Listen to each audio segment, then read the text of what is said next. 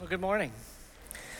Before I begin today, I wanted to make an announcement. Several months ago, we decided to do away with our Sunday evening service because we wanted to provide opportunities for us to do something else on Sunday evenings. And one of those opportunities is going to be coming up beginning October 20th.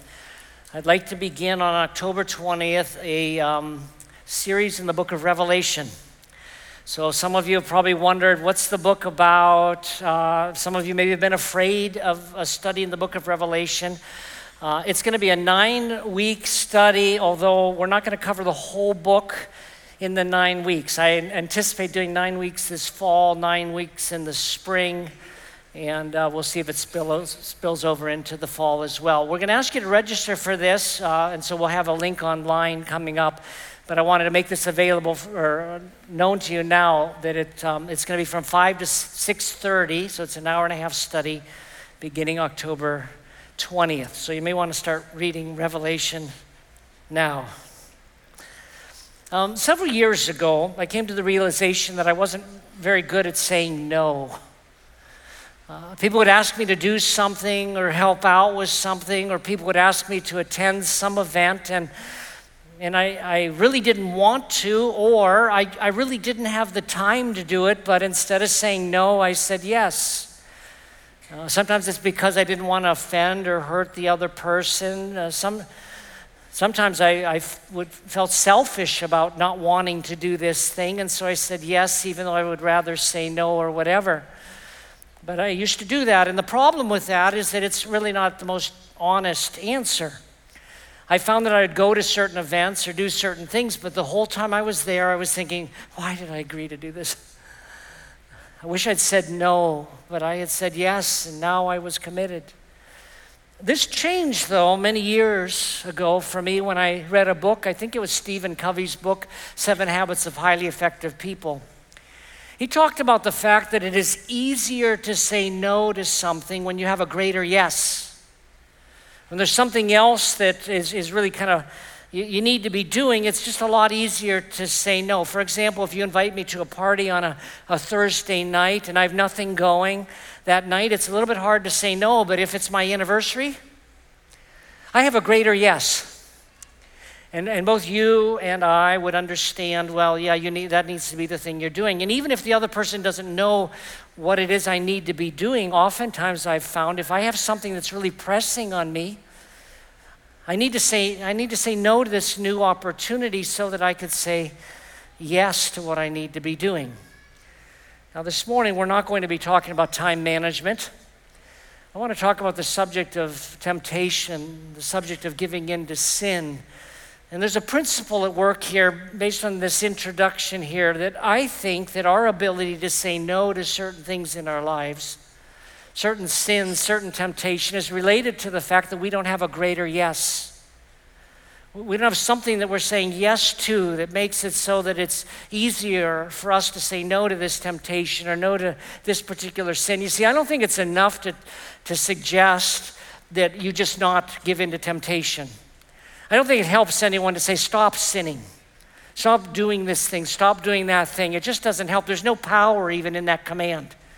I view it as like a speed limit sign that says 55, but it has no power to enforce it. But if there's a good reason why, if there's some incentive, some reason to say no to sin, then I'll be more inclined to say no. Today we're going to be looking primarily in the book of Hebrews, but I think that there are some great yeses out there, things that we could give ourselves to instead of this sin. In 1 Corinthians 10 and verse 13, the Apostle Paul said, "No temptation has overtaken us except what is common to humanity.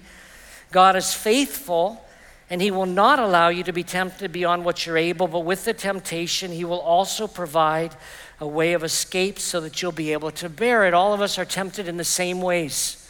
Now, one of you could look at someone else who's fallen in some particular sin and say, well, I would never do that. We're all tempted in the same ways. But this is a promise here that God says, I'll find a greater yes for you, though. When you're tempted, there's a greater yes out there.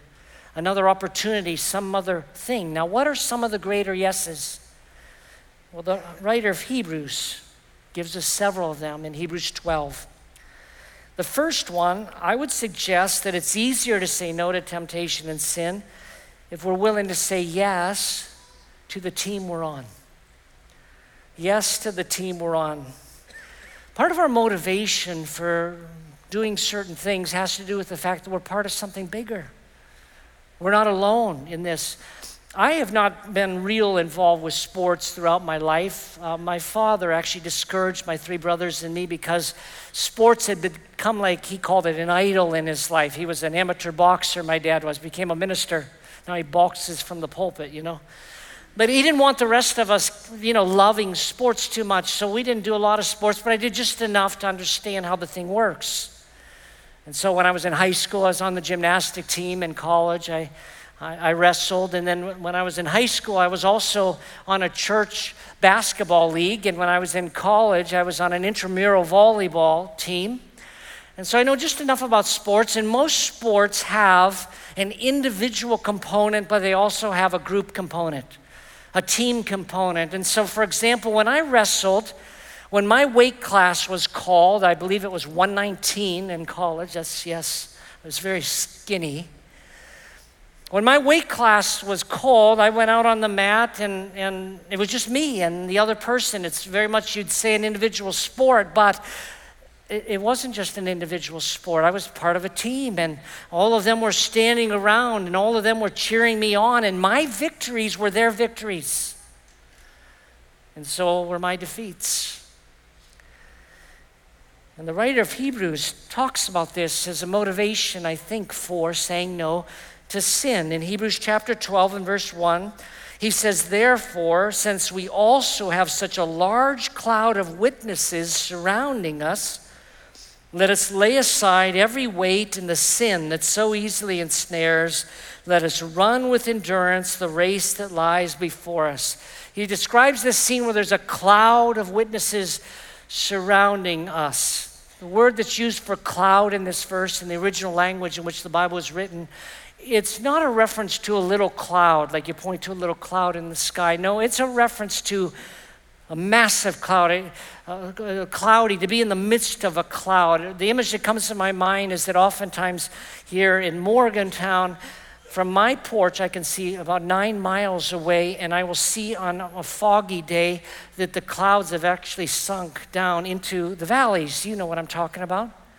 And I'll see it from my home, but it's clear where I am. But then I will drive down into the city, and at a certain point, I'll see it coming, and I'll find myself surrounded completely by the cloud. It's kind of just an unusual experience. It's a little surreal. It was clear a minute ago, now I'm completely surrounded.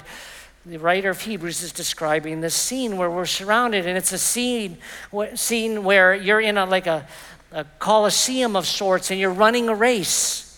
And it's like they're watching this race. A scholar by the name of Dr. Vincent explains it this way: the writer's picture is that of an arena in which the Christians whom he addresses are contending in a race, while the vast host of the heroes of faith who, having borne witness to the truth, have entered into their heavenly rest, watches the contest from the encircling tiers of the arena, compassing and overhanging it like a cloud, filled with lively interest and sympathy. That's the scene that's being painted here. Now, most scholars, and I'll put myself in this category, not in the scholar category, but I put myself in the category of scholars that believe this, that it's not describing a reality like there's some kind of heavenly arena up there or a coliseum up there, and that they're actually physically watching us. I don't believe people are physically watching us from heaven. I know some of you might think otherwise, but it would kind of require you to be omnipresent or omniscient to be able to do that. I don't think he's describing a reality that they're all sitting around watching what's going on the earth in terms of your life or this person over here or anything like that, but it's still a wonderful picture. He's describing a scene of these people in an arena that are watching you, and he's saying, you run this race. You run this race because we already ran it. You see, the thing that's interesting about the spectators in his analogy here is that they're not just spectators. These are people who ran themselves. These were people who got across the finish line. They were ones who succeeded ahead of you, and what the author is saying is it's now your turn. You now have a chance to carry on. Now, who are these heroes watching? Well, it's the people that are listed in Hebrews 11. The chapter right before it, it describes all of these heroes of the faith, people who by faith did amazing things, who overcame by faith, who defeated sin by faith, who went through difficult trials by faith. Those are the people that have gone before us, this cloud of witnesses, and now we're in the arena. We're the ones who are running, and the motivation we have here is to care for the sake of the heritage. To realize you're part of something else, to care because you're part of the rest of the team. And so you say yes to the team. And it allows you to say no to this thing in your life that might get in the way. It might be a problem. Saying no to sin is partly about saying yes to the team you're on, but it's something else. I think it's saying yes to winning, specifically winning the race. Let's look at verse 1 again. Therefore, since we have such a large cloud of witnesses surrounding us, let us lay aside every weight and the sin that so easily ensnares us. Let us run with endurance the race that lies before us. He's reminding them again that they're part of a race. And why is he saying be careful about the things that are ensnaring you or holding you back or tripping you up? Why is he saying that? He's saying that because he's saying you want to win, don't you? I mean, that's the inference here. Don't you want to win the race? There are things that we give ourselves to that are not part of winning the race, that can be a problem in winning the race, things that trip us up, things that tend to stumble us. He says, you identify those things, get rid of those things. The image that comes to my mind every time I read this is when I was growing up, we had to wear boots sometimes when we went out in the snow. I don't know what they're even called these days. I don't know if they make them anymore, but they were these like rubber boots that you pulled on over your shoes and everything. So they were kind of big, and they had these metal clasps. How many of you have worn those boots before? How many of you have no idea what I'm talking about? Yeah. Well, so they went the way of the dinosaur. But they kept your feet dry, and so you'd slip these things on, but they were big and they were bulky. And when I read this, I don't know, for some reason my mind always goes to this, because when I would be wearing those, they were just so clumsy. And I can't imagine running a race with these boots on, going plopping along while everyone is running to win, and I got these boots that are slowing me down and holding me back. And the writer of Hebrews is suggesting there are things that are holding us back. The Apostle Paul goes a little bit further. He says that sometimes these things can kind of knock us out of the race even. In 1 Corinthians 9:24-27, he said, don't you know that the runners in a stadium all race, but only one receives the prize? Run in such a way to win the prize. Now everyone who competes exercises self-control in everything. However, they do it to receive a crown that will fade away, but we a crown that will never fade away. Therefore, I do not run like one who runs aimlessly or box like one beating the air. Instead, I discipline my body and bring it under strict control so that after preaching to others, I myself will not be disqualified. The word there, disqualified, means unapproved. It actually means to kind of break the rules and then get to the end of the race and realize, oh, you broke the rules. It doesn't count. For the Christian, I think practically what this means is that I think that when we get in and we pass away at some point, or when it comes to Judgment Day, we're going to stand before Jesus and we're looking forward to him saying to us, well done, good and faithful servant.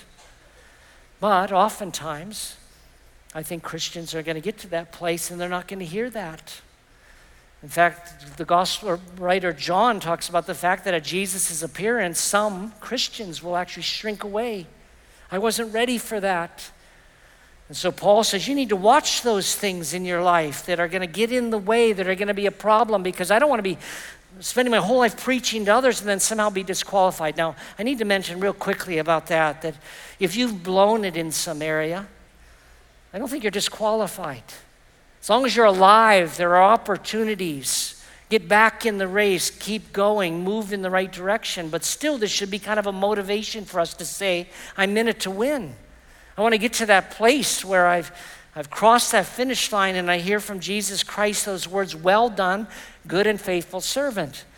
And so when we say no to these various temptations, I think part of what we're doing is saying yes to winning. Now, by the way, temptation, I think in our minds sometimes when we think of temptation, I think we think oftentimes the area of lust or the sexual area, but temptations can face us in all kinds of areas.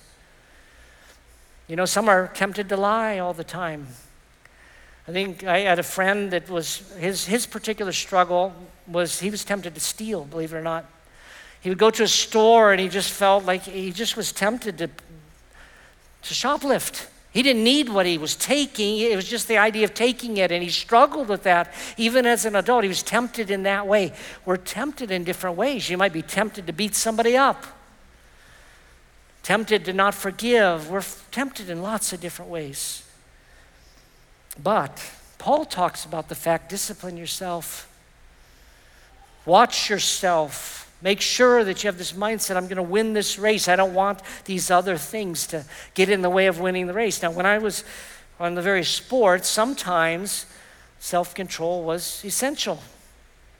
For example, when I wrestled, the wrestlers had to what they called make weight. You got weighed. Every wrestler got weighed before the match, usually earlier in the day.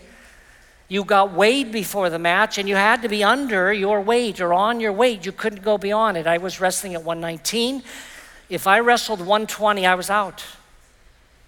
Or sometimes you got bumped into the next weight class. You were then wrestling people that were heavier than you were, which puts you at a disadvantage. But there were occasions from this team that wrestlers didn't watch what they ate during the week. They were not careful.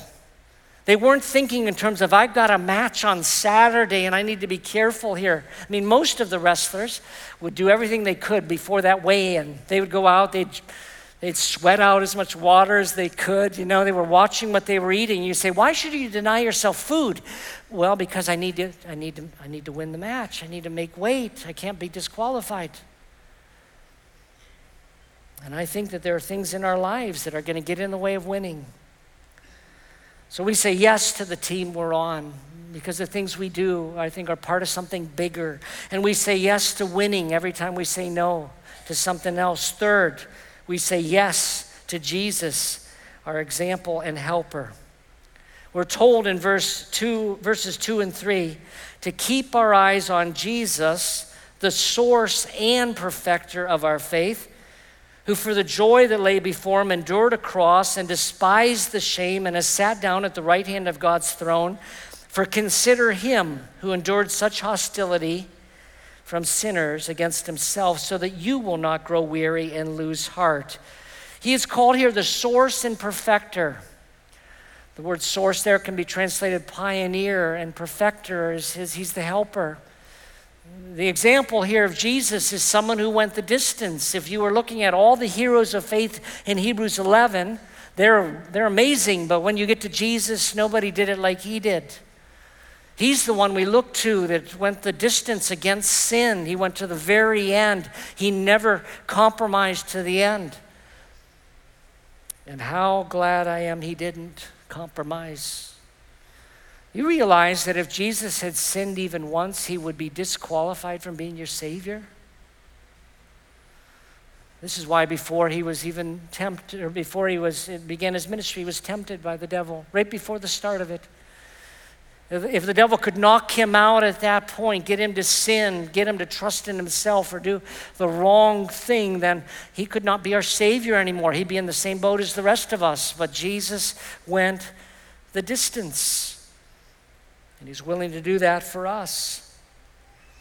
And I think we need to realize that it matters that we go this distance and we've got someone who's our hero that can help us along the way, someone who paved the way for us, someone we can look to. And in a sense, what we're saying yes to when we say no to sin is Jesus. Now, there have been times that I've been tempted in various areas and I've said yes to the temptation. There have been times I've given in to the sin, but there have been other times where I was tempted in similar ways, and my mindset was this: I want to do this thing. I want to sin in this way. Maybe no one will ever even know about it, but I'm going to say yes to you, Jesus, and no to this thing over here. It became for me a prayer. I'd say, Lord, you know that I want this thing, but I want you more. I love you more than I love this area here. And by saying yes to Jesus, suddenly I think his power becomes available for us to say no to the sin. It's the greater yes. And so saying no to sin many times means saying yes to something else, the team. It says yes to the winning. It says yes to Jesus, who was our example and also can help us. Fourth, saying no means saying yes to joy. What if before we gave into particular sin areas, we could see the other side? I think sin, I'd call sin a liar, a deceiver. In fact, it's called that in the Bible. It's called the deceitfulness of sin. Sin lies to us in certain ways. For example, sin promises us that it'll give life. But it doesn't. It gives us death instead. All sin does this. You know, Paul said the wages of sin is death, the penalty of sin is death. I'm convinced every sin we commit, whether anyone even sees it or not, has a death impact on us. I don't mean that we physically die, but even if someone doesn't see it, like for example, you're tempted to cheat and you go ahead and cheat and no one sees that you cheated. You destroyed your character just a little bit. You said yes to this thing, the wages of sin. There's always a penalty. Adam and Eve were told, if you eat from this fruit, you'll be like God, knowing good and evil. That's what they were looking at. That was the promise that was made concerning this disobedience or this sin. And they ate, and their eyes were indeed open, but then they saw the rest of it. And they discovered that it wasn't worth it. Sin promises life, it gives us death, but I want to suggest also that sin promises joy or happiness, and it takes away our joy and our happiness. If we could just see the other side of it, let me ask you, think for a moment of whatever struggle you have or temptation you have. Do you ever feel better at the other side of it? When you give in or you say, well, I'm really, really glad I did that. Now, I'm not suggesting here today that temptation or sin, the sin we give ourselves to, is not pleasurable sometimes. It is. You know, the things that we give ourselves to can be really enjoyable, really pleasurable. It does do that, but it comes at a cost. It's kind of like we're really, really thirsty, maybe, and we think if I drink this salt water, it'll quench my thirst. That's what sin is like. That's what temptation is like. Oh, you're in a boat, you're in the ocean, and you're so thirsty, and you look, and you're surrounded by water, but it's salt water. You say, boy, if I only could drink that water. And maybe it would feel good going down, but you know it would be a mess. It would end up killing you on the inside. Or it's kind of like eating the candy, and you say, oh, I just want this candy, like a big pile of candy, but then it sours your stomach afterwards. That is really what sin does. But there's a joy that comes looking beyond it and saying no to it. Hebrews 12:2, it says we again should be keeping our eyes on Jesus, the source and perfecter of our faith, who for the joy that lay before him endured the cross. He looked past the cross, past his temptation to throw in the towel, past his temptation to run away like the disciples did. He went the distance because he was looking on the other side of it, and he said there's going to be a joy one day when all these people for whom I'm going to lay down my life will be able to enter the presence of my Father forever and ever because of what I'm about to do. And he focused on the joy that was set before him. He said, I know this is going to be a hard road here. Going through this is not going to be easy, but I'm not looking at this. I'm looking beyond it. For the joy set before me, he endured this thing. But there's a joy that comes when we choose the right path. The psalmist put it this way in Psalm 45 and verse 7, talking about Jesus, I believe. He said, you love righteousness and hate wickedness. Therefore, God, your God, has anointed you with the oil of joy more than your companions. I think the oil here is an anointing oil, and in biblical times, anointing oil smelled so good. It was just a fragrant oil, and it was poured over the head of the priests. And everything around began to smell the the wonderful smell of this anointing oil that would stay in his clothes for good. And we're told there that Jesus chose righteousness and he said no to this thing, and therefore he was anointed with this oil of joy above other people. There's somehow a joy that comes from knowing I'm not doing this, I'm choosing this thing over here. I think Jesus talked about it in some other ways. For example, he said the pure in heart will see God. Pure in heart means ones who aren't divided in their affections. A love for God. Pure in heart will actually see God. He went on to say that those who hunger and thirst for righteousness, they'll be satisfied. Those are the ones that will experience that joy. That's where the real promise is. It's not in the sin that promises joy. No, it's in this righteousness, choosing the right path.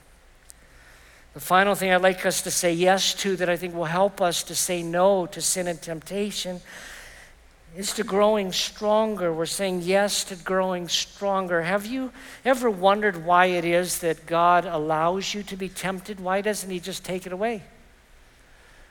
I've known some people, by the way, that had some major areas in their life. Maybe they were a drug addict or an alcoholic or whatever, and when they found Jesus, it was completely removed. The desire for the drugs, the desire for the alcohol was completely removed in those cases. I've also known in most cases that's not the case.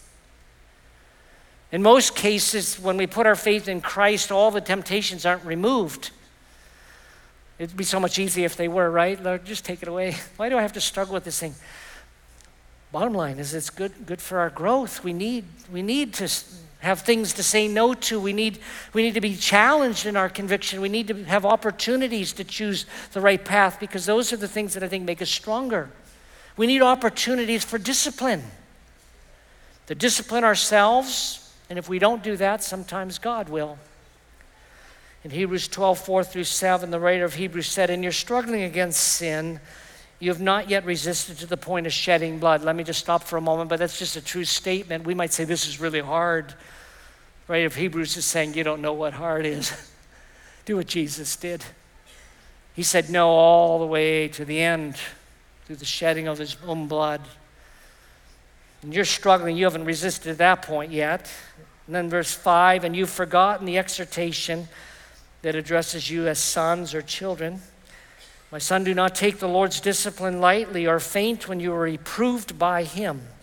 For the Lord disciplines the one he loves and punishes every son he receives.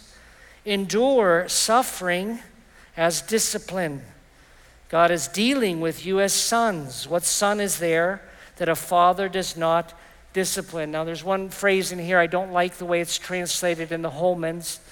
It says he punishes every son he receives. That's not a good translation.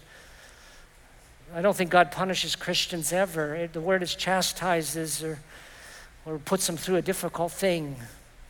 But it's not punishes. You say, what's the difference between punishment and discipline? Well, punishment has as its goal to pay you for what you did wrong, and that's it.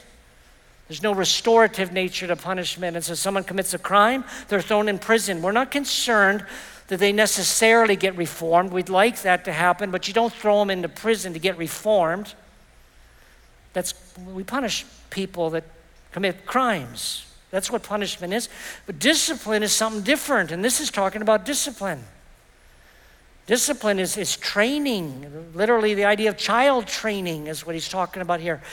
God is working in our lives to get us to grow stronger. You provide discipline so that a person gets stronger and stronger and stronger so we become like Christ. And I'm saying we need these tests, these trials, these temptations in order to grow stronger.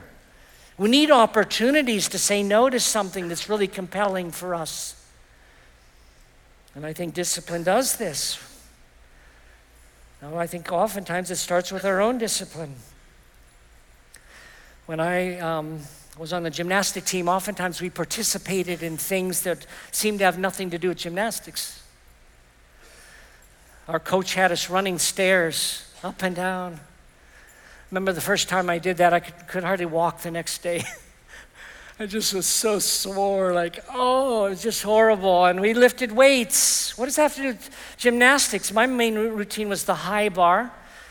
More than anything, I needed to be limber, I suppose, or a lot of things like that. Who needs to be strong?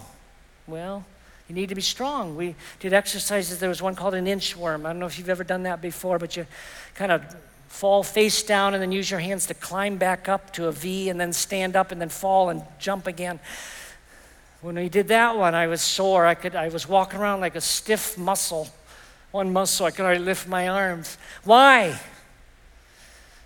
Because I need to be stronger to win the whole thing. I don't need just to know my thing. I need to be stronger. You think for a moment what people go through to be on a football team or to be athletes and on a basketball team or whatever. It's not just about learning to put the ball in the hoop. No, the coach puts them through all these things. But why on earth would anyone subject themselves to such things? I want to win. I want to be stronger. Temptation provides an opportunity for us to do that. But the writer of Hebrews reminds us that if we won't discipline ourselves, sometimes God will come in and help us a little bit, train us a little bit, so that we'll grow stronger, which is indeed the goal. But I would rather say yes to the discipline. So what should we do with this? Well, I want to encourage you, first of all, to evaluate what it is in your life you struggle with, and all of you have something. We all struggle with things. What is it for you that's the greatest temptation?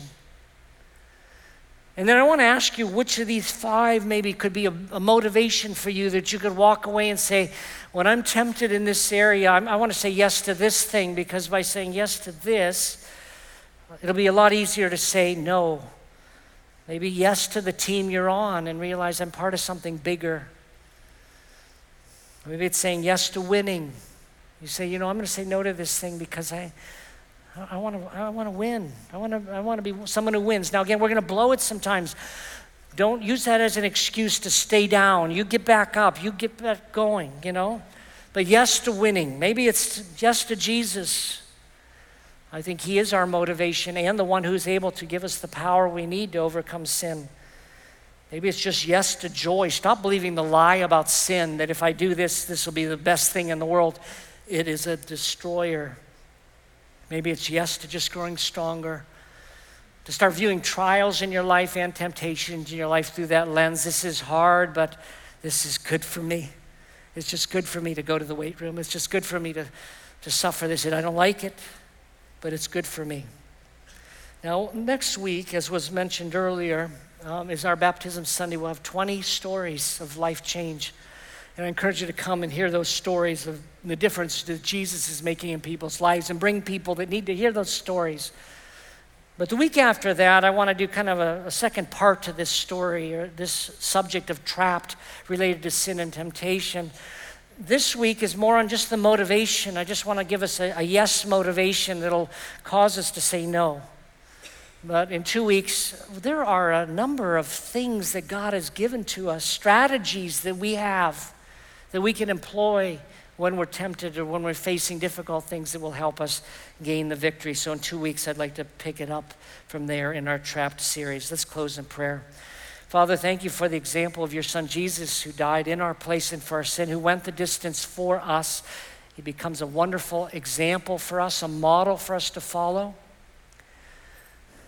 And thank you, Lord, that through Jesus and through the Spirit, when we walk in step with your Spirit, we will not carry out the desires of the flesh. Help us, O Lord, to see this for what it is and realize that we've been believing lies about sin and temptation. We believe them and we go down that path and only later discover it's not the way of life. It's not the way to win. It's not the way of joy. That you have something wonderful and better for us. We pray this in Jesus' name. Amen.